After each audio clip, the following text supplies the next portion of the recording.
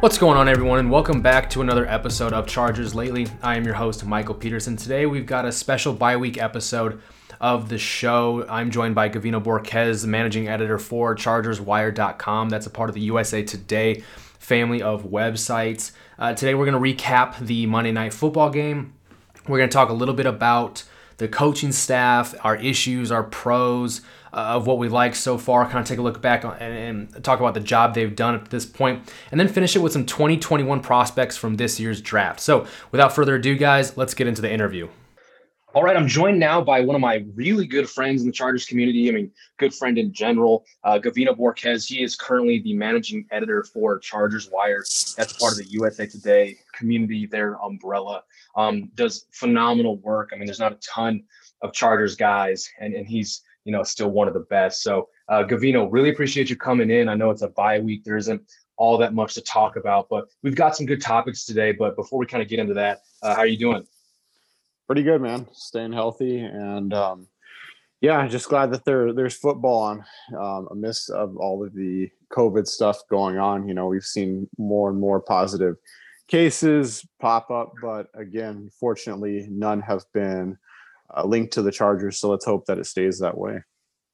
Yeah, it's kind of incredible to see how many teams have been affected, either in a major way, in a minor way, having scares, false positives, stuff like that. There's actually an alarming amount of false positives, but thankfully, the Chargers haven't been hit with it. The team, the Rams, who they share SoFi with, haven't been hit by anything, which is good to see as well.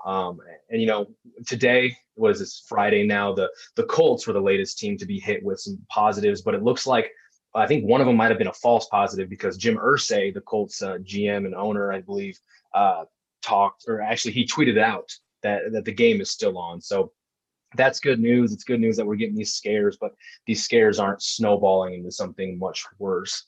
But that's neither here nor there. We're not here to talk about the negatives. We're going to try to stay positive. Despite a 1-4 record for the Chargers at their bye week, there's still so many positives to come out of this. And one of the biggest positives to date has to be Justin Herbert's performance in Monday Night Football against the Saints. Yes, the game didn't go as well. The defense collapsed. It was another typical Chargers loss that we've, as much as we like to think we've gotten used to them, we haven't. But instead, again, dwelling on this blown lead, let's look at Herbert's performance. And I think I've read this right. I know I kind of got some of these stats mixed up, but he became the youngest player to throw 4 touchdowns on Monday Night Football and the first rookie to achieve the feat. No interceptions this game. It was his first game without a turnover. Couldn't have come at a better time again, playing a team like the Saints and Drew Brees under the lights on Monday Night Football. Threw for, I think, 264, which is a season low. His completion percentage was a season low. I mean, these were, pedestrian numbers. He still did a solid job against the blitz, against, no pressure. Give us your thoughts real quick on just when you were watching this Monday night game, some of the thoughts going through your head when you saw him, especially the first touchdown under pressure against Keenan Allen and just his performance from start to finish. Phenomenal, man. Obviously, it's a huge difference with the offensive line that he had at Oregon and then what he has now. So just to see him make these plays under pressure, it's been fantastic. And I think most Chargers fans would go into each game in previous seasons when Rivers was under center, and they would just be, what is going to come, because that Rivers is a mobile quarterback, and with the offensive line being below average, it was set up to be a disaster. So with Herbert, I think I've seen it on social media all across different platforms. Like, he is ranks among the top quarterbacks that are fun to watch, just given just the first 4 games. So to see him do what he did in college, but also make improvements in areas that were concerning for most analysts, it's pretty damn cool. And I think I saw a stat today that there's 2 players in modern NFL history with 100-plus passer rating and 1,150-plus passing yards in their first 4 games, and that's Herbert and Patrick Mahomes. And I know that Herbert has received a lot of high praise from analysts, former NFL players, greats. And, I think before the Monday night game, we heard comparison to Andrew Luck, and obviously the correlation between between them and Pep and quarterback coach Pep Hamilton. That kind of has to do something with that. But he's calm, he's composed, and he's just fun, man. He's just making plays again inside and outside the pocket. We haven't seen too much on his feet. We've seen some specific design plays for him, but not too much in that area. But he's just a lot of fun to watch, and the best is yet to come. That's the beauty of it, is because despite this team being 1-4, I think it's a 1-4 where fans aren't as upset. They're more optimistic about the future, having Justin Herbert under center.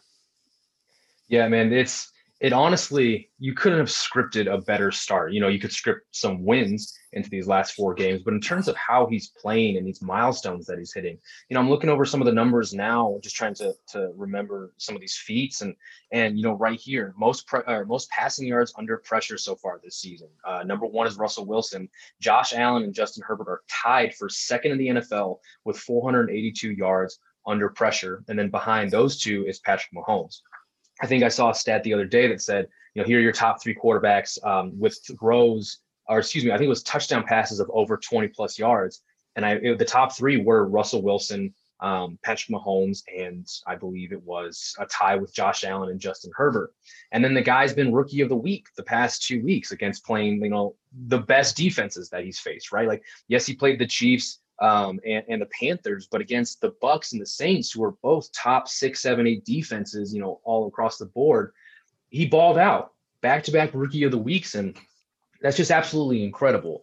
He is everything that we hoped he would possibly be, but about a year or 2 sooner. And I'll tell you what, all the stereotypes that came with him as a prospect, of course they crossed my mind.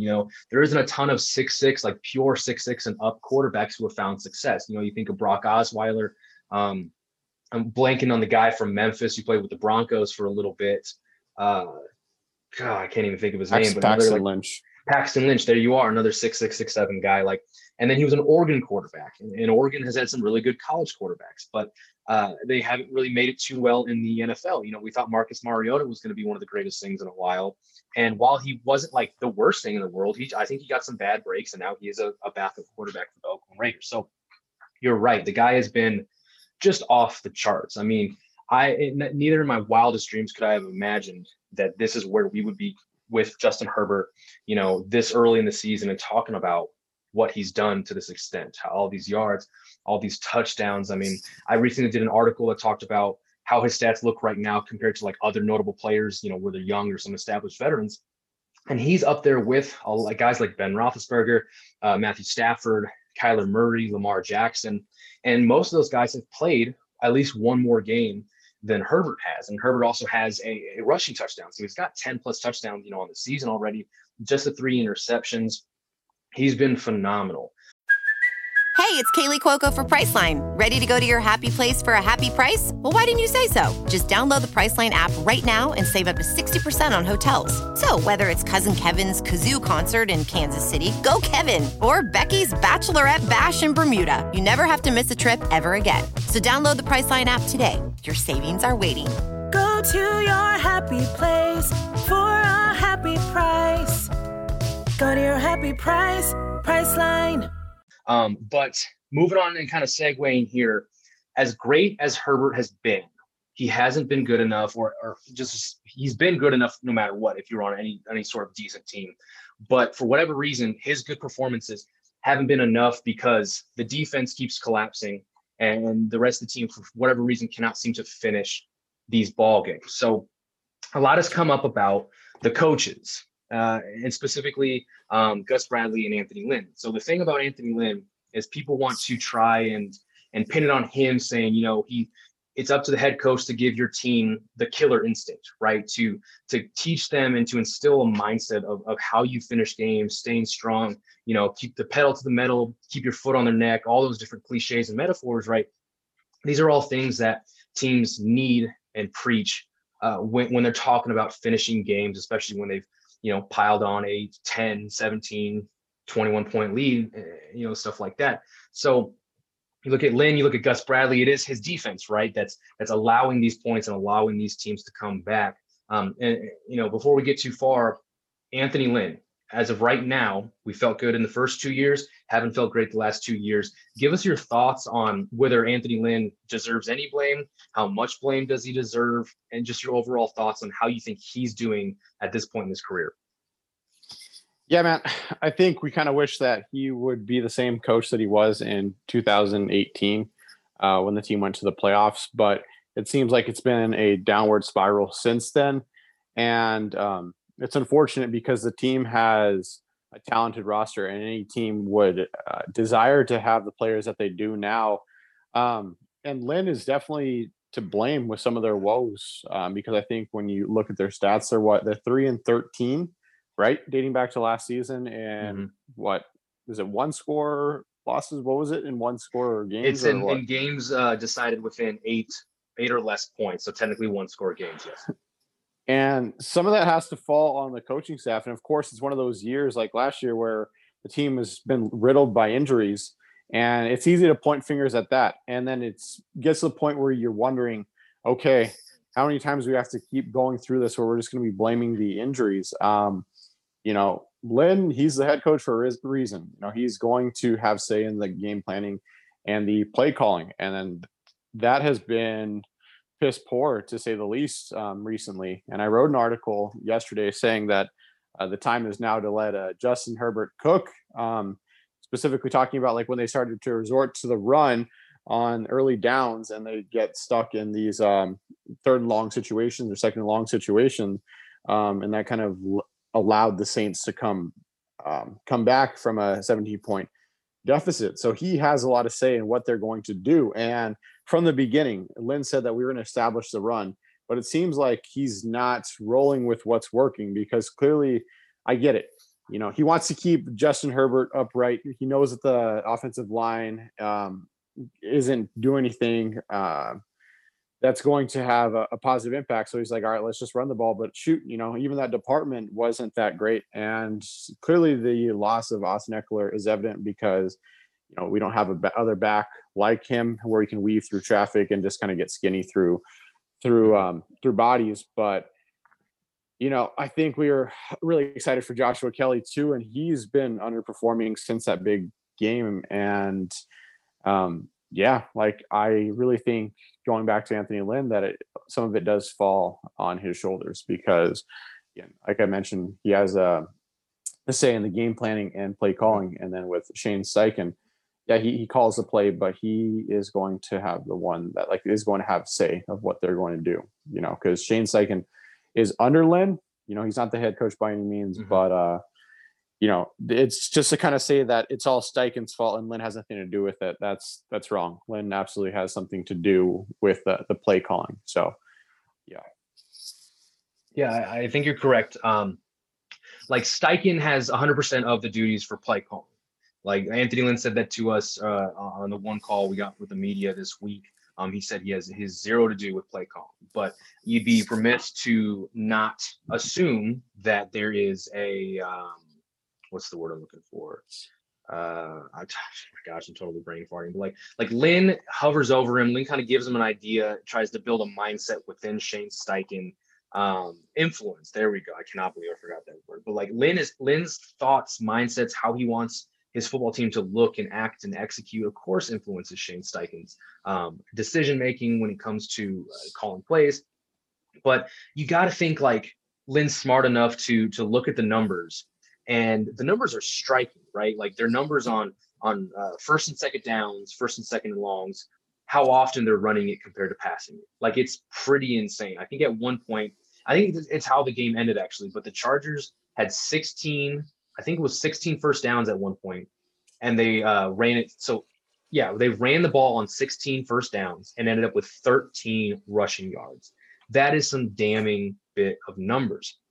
2nd and long wasn't too good either. They put Justin Herbert in 3rd and longs over and over and over again. And, he's had to throw the Chargers out of these holes, and he's done a good job doing it. It's the reason why you see these good numbers when it comes to him under pressure, him being, efficient on 3rd and long and these money downs.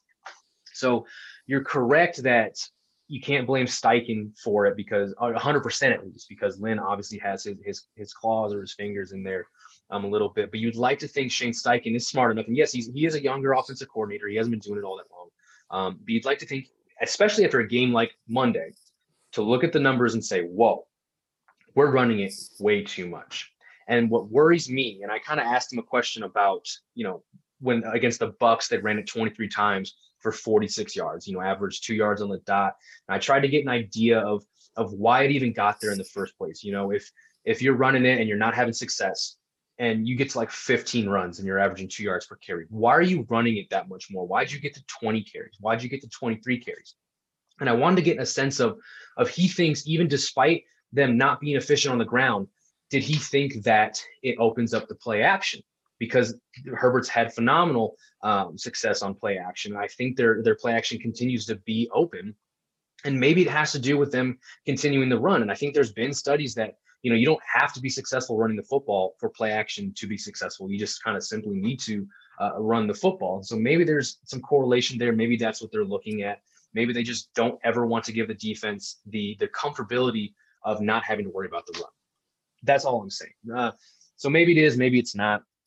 But we're talking about the offense now. I think we should move over to the defense because that's kind of been the biggest issue. So Gus Bradley, for those of you who still don't exactly know, Gus Bradley runs a really heavy zone, cover 3 specifically scheme, where he loves having a single high safety. He loves having a safety linebacker role hybrid guy. That is Derwin James in this defense, who can play on the back end, but also come up into the box, defend the slots, cover tight ends wherever they go, and even sometimes blitz off the edge. Like a do-everything player, he likes to have one of those guys. And he had 2 of those guys in Earl Thomas and Cam Chancellor when he was with Seattle. Here with the Chargers, he has Derwin James. Well, Derwin James hasn't seen the field at all the last 2 seasons. He's played 5 games last year. He's not seen the field this year. And I think he's hurting bad for that type of player. Regardless, he still has so much talent on this defense. You have your edge rushers in Bosa and Ingram. You have Casey Hayward, Desmond King, Chris Harris Jr., who's unfortunately hurt right now. There's talent here, right? And yes, there's some injuries.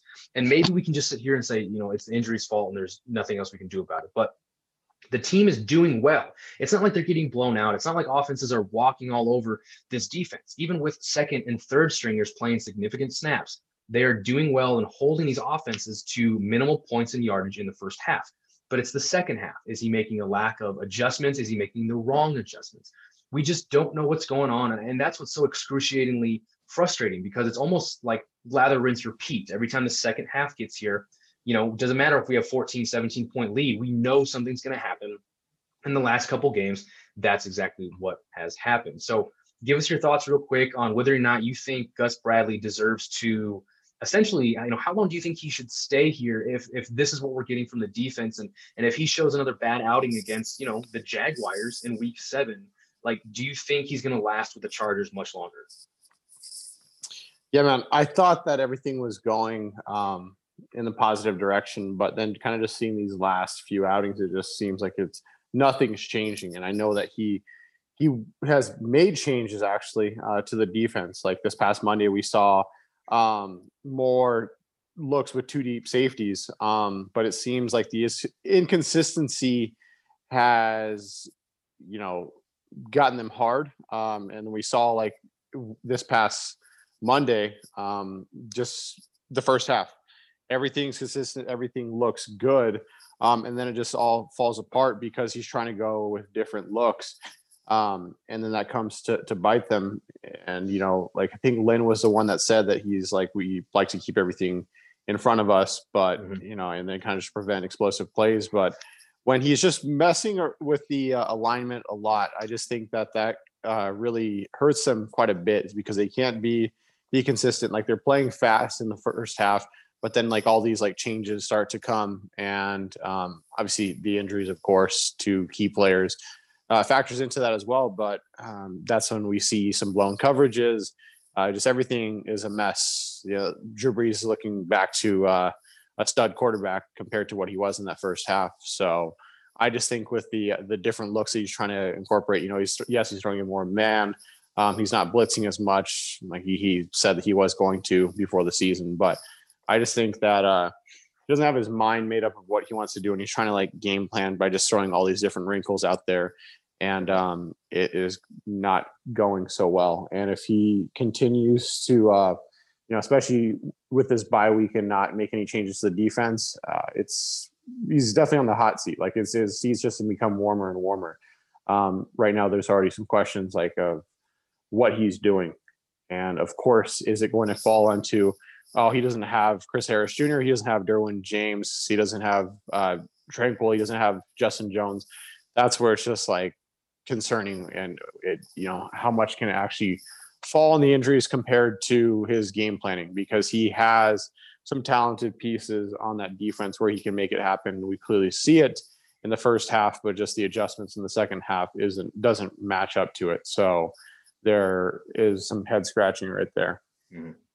Yeah, and we've seen coordinators go in the middle of the season, right? Last year, Ken Whisenhunt was fired as the offensive coordinator after the team failed to rush for over 40 yards in 4 straight games. And that was the first time that feat has ever happened in the Super Bowl era. So that's pretty insane. And if the Chargers, they became, you guys have seen all the stats, right? It's the Chargers have blown back-to-back 17-point leads each of the last 2 weeks. And that's like, they're one of the first teams to do that, or they're one of few. And then if they blow a 17-point lead against, say the Jags in week 7, they'll become the first team to do it in 3 straight games. Like, it's not good company. I think since 2010, the Chargers were, what's the stat? It was only 4 teams have blown a 17-point lead on Monday Night Football in the last 10 years. And 3 of them came against the Chargers, meaning the Chargers were the ones to blow 3 of those 4 17-point leads, which is insane and just adds salt to the wound, which is just, again, something else not a lot of us want to think about too much. But this podcast is sponsored by Cloud Optimizer. As a business owner or IT manager, are your cloud investment costs going up and you don't know why? It's time for Cloud Optimizer. As you migrate your business to the cloud, what you're spending and why you're spending it can get a little hazy. But Cloud Optimizer clears up the mystery and puts the cloud to work for you. Cloud Optimizer starts by analyzing usage patterns, right-sizing resources, leveraging discounts you may not be aware of, implementing automation, and much more. And by reducing unnecessary expenses and maximizing performance, Cloud Optimizer guarantees you a savings of 5 times what you spend for their service. As you utilize cloud-based services more and more, you don't have to lose sight or control of your spend. You can stay agile, streamline your costs, and optimize your performance, plus save significant money with Cloud Optimizer. Make the cloud work for you with Cloud Optimizer. Get a free assessment and find out how much you can save by going to cloudoptimizer.com. Go to cloudoptimizer.com for your free assessment. That's cloudoptimizer.com. Let's head on over to our final subject. And I know this is kind of one of your favorite areas to talk about. It is, especially for me, when we kind of get into draft season. But of course, it is prospects for the Chargers. It's the bye week. There's not much else to talk about. Let's talk about what this team may look like and their new additions this time next year. So in terms of 2021 prospects, positions of need, give us your top 3 right now, and then we'll get into specific players. Yeah, so top 3, tackle, cornerback, and see, it's a toss-up between edge and wide receiver, but I feel like they need more pass rush help off the edge. Yes, so it would be in that order: tackle, corner, and an edge. Yeah, I have the same 3: tackle, corner, edge. Even if Melvin Ingram walks, Chinonwosu comes in and does well, I think this defense needs more than, your 2 starting edge rushers. You need a third guy who can come in on limited snaps and make his presence felt. So that's why I have edge in the top 3 as well. Let's quickly go over some guys at each of these positions. Now, offensive linemen, this is where I know at least the top prospects. There's guys like Stanford's Walker Little, Texas's Samuel Cosme, even a guy like from FCS powerhouse North Dakota State, Dylan Raduns. I mean, you've got some good prospects this year. I don't know if you're going to have the same top guys as this past season. You have Penei Sewell from Oregon, who was Justin Herbert's left tackle. Unless the Chargers blow the entire season out, then they're not going to pick that high to pick up Penei. But just give us some guys that you like potentially, let's just call it in the teens, middle of the first round. If the Chargers get lucky, maybe early 20s. But give us some of your favorite names at offensive line. Yeah, Dylan Raduns is a guy that I really like. You mentioned Cosme. Jackson Carman from Clemson is another guy that I like. And I'm kind of just listing guys that fit the mold of what James Camp and Kovitz, having the athleticism that's going to fit the scheme. So them, Rashawn Slater from Northwestern, one that's kind of been floating around social media, Spencer Brown out of Northern Iowa, and then going into Pac-12, who I think can climb up boards, and that is Abraham Lucas, tackle for the Cougars. So those are some guys, some tackles specifically that I really like. I think interior offensive line has another position that they could address in the draft. But then again, if we want some versatility, a couple of guys that we mentioned, like Rashawn Slater from Northwestern, they can kind of provide some versatility there. And then, the athletic guys like Dylan Reduns, who could be a promising left tackle, and even Alex Leatherwood from Alabama, who played guard for the Crimson Tide as well. But Penny Sewell, I don't know if we'll be able to get them, even though we're picking fourth if the season was to end today. I think the Chargers are going to start winning games, and they're going to kind of crawl out of that top 5 area. I want to say that they'll be picking in the teens or early 20s, if anything. So. All right. Now, the next two are cornerback and edge. We know the Chargers are getting a little bit older at the cornerback position. Casey Hayward's, no spring chicken. Chris Harris, who they signed, isn't that young either anymore, unfortunately. And then you've got young guys in Mike Davis. You've got Desmond King, but, there's some free agent drama potentially going on there. Give us some of your favorite corners to potentially be picked on, probably, let's just say, day 2 and some day 3 picks, if we're just assuming they're going to go offensive line in the first round. Yeah, man. So we're actually going to see quite a few in this matchup between Georgia and Alabama tomorrow. So I put out an article saying, the top prospects in this game that could be on the Chargers' radar, and a few of them are Tyson Campbell, Eric Stokes, DJ Daniel, and those are just all on the Georgia side. As far as Alabama, they have a corner named Josh Joby, who could be a 3rd, 4th rounder, and then. And then Patrick Surtain, I think, he's going to be a top 10 pick. So the Chargers would have to be picking in the top 10, I think, to warrant him or to be able to land him.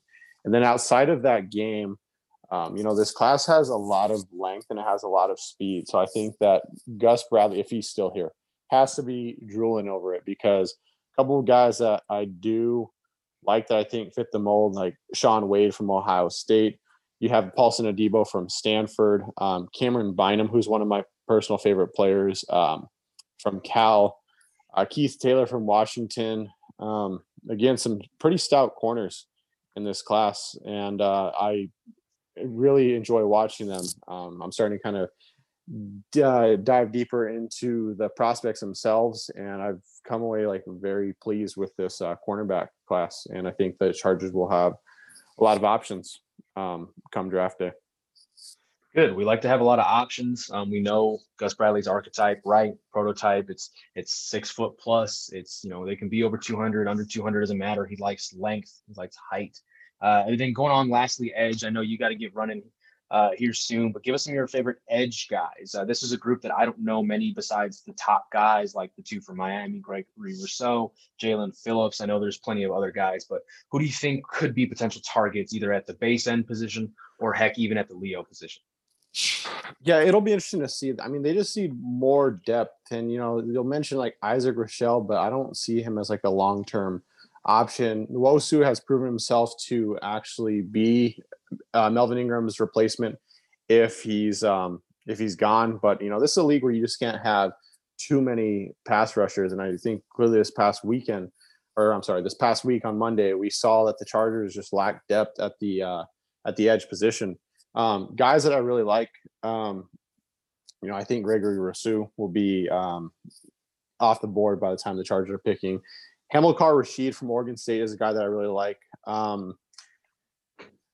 Joe Tyrone from Washington, Shaka Toney from Penn State, Patrick Jones from Pittsburgh is a guy that I like. And there was one other guy that I watched. Who was he? I have my list here. It's Jason Owa from Penn State. So, those are like the few that really stood out to me that are at the top. And again, there's always risers, but yeah, other positions of need, I think is wide receiver. I don't know if they're going to go with the wide receiver position early. Having a young quarterback, I wouldn't be surprised if they did go that route, just because you want to invest into Herbert. Having a solid line is absolutely necessary, and they need to finally do it and take offensive linemen come draft day. But wide receiver position, I honestly wouldn't be surprised if they invested a day 2 pick on. So it'll all be interesting to see how it unfolds. And, again, it's still too early, but with me, I've put out 2 draft guides the past couple of years, and I try to just provide insight throughout the whole season. So I get a lot of comments saying like, it's only 5 games in. What are you doing right now? But it's like, I try to do this year round. And unfortunately with COVID, I wasn't able to get a head start early on because with all the uncertainty with the college football season. So I'm kind of just playing catch up right now. And if you follow me on Twitter, you'll kind of be able to see that it's starting to all unfold with prospects. So I'll be putting out more scouting notebooks and kind of just filling in on who the Chargers might be targeting. Yeah, man, draft season it's a fun time, and it's going to be obviously different with this college football season. Going to be so unusual and abbreviated in some cases. Like the Big Ten and the Pac-12 haven't even started yet. So there's some guys who, aren't even on our radar right now, who are going to maybe start playing in late October. And all of a sudden they may end up in the first round. Like that's how crazy this draft season can get. So guys, stay tuned to all of Gavino's coverage, obviously. And, speaking of his coverage, Gavino, I know you wanted to get out of here. I don't want to take up too much more of your day. So why don't you go ahead and tell everyone where they can follow your work, Twitter, and all that. Yeah, so I'm primarily on Twitter. I do have an Instagram if you wanted to follow me on there as well. But it's Gavino Borquez, no underscore, nothing like that. It's just Gavino Borquez. And again, I'll be doing just strictly Chargers content, but also draft content for the Chargers as well. So, well, it's absolutely fantastic, guys. Again, go cover him, go follow him. He just puts out so much information regarding the NFL draft, specifically geared towards the Chargers, which there aren't a ton of people who do that. I try to do my part, but I don't think there's anyone who beats Chargers draft coverage better than Gavino. But Gavino, I really appreciate you coming on.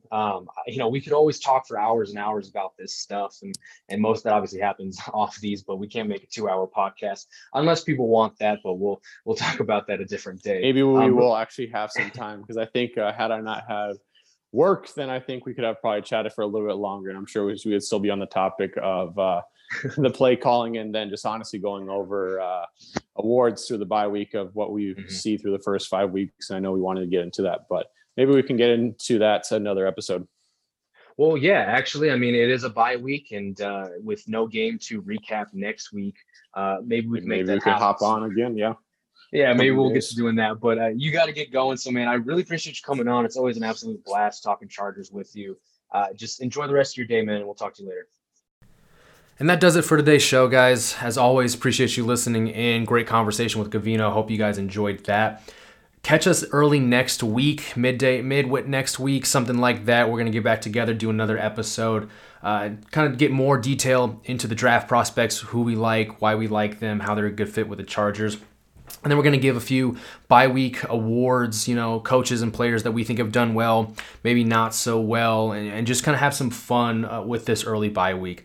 If you guys don't already, follow me at Twitter at ZoneTracks. That's spelled ZoneTracks. If you don't as well, go ahead and check out boltsfromtheblue.com. That is SB Nation's Los Angeles Chargers community. Come join the family. We have a ton of fun over there. But that's it for me, guys. Appreciate it as always. I'll talk to you next week.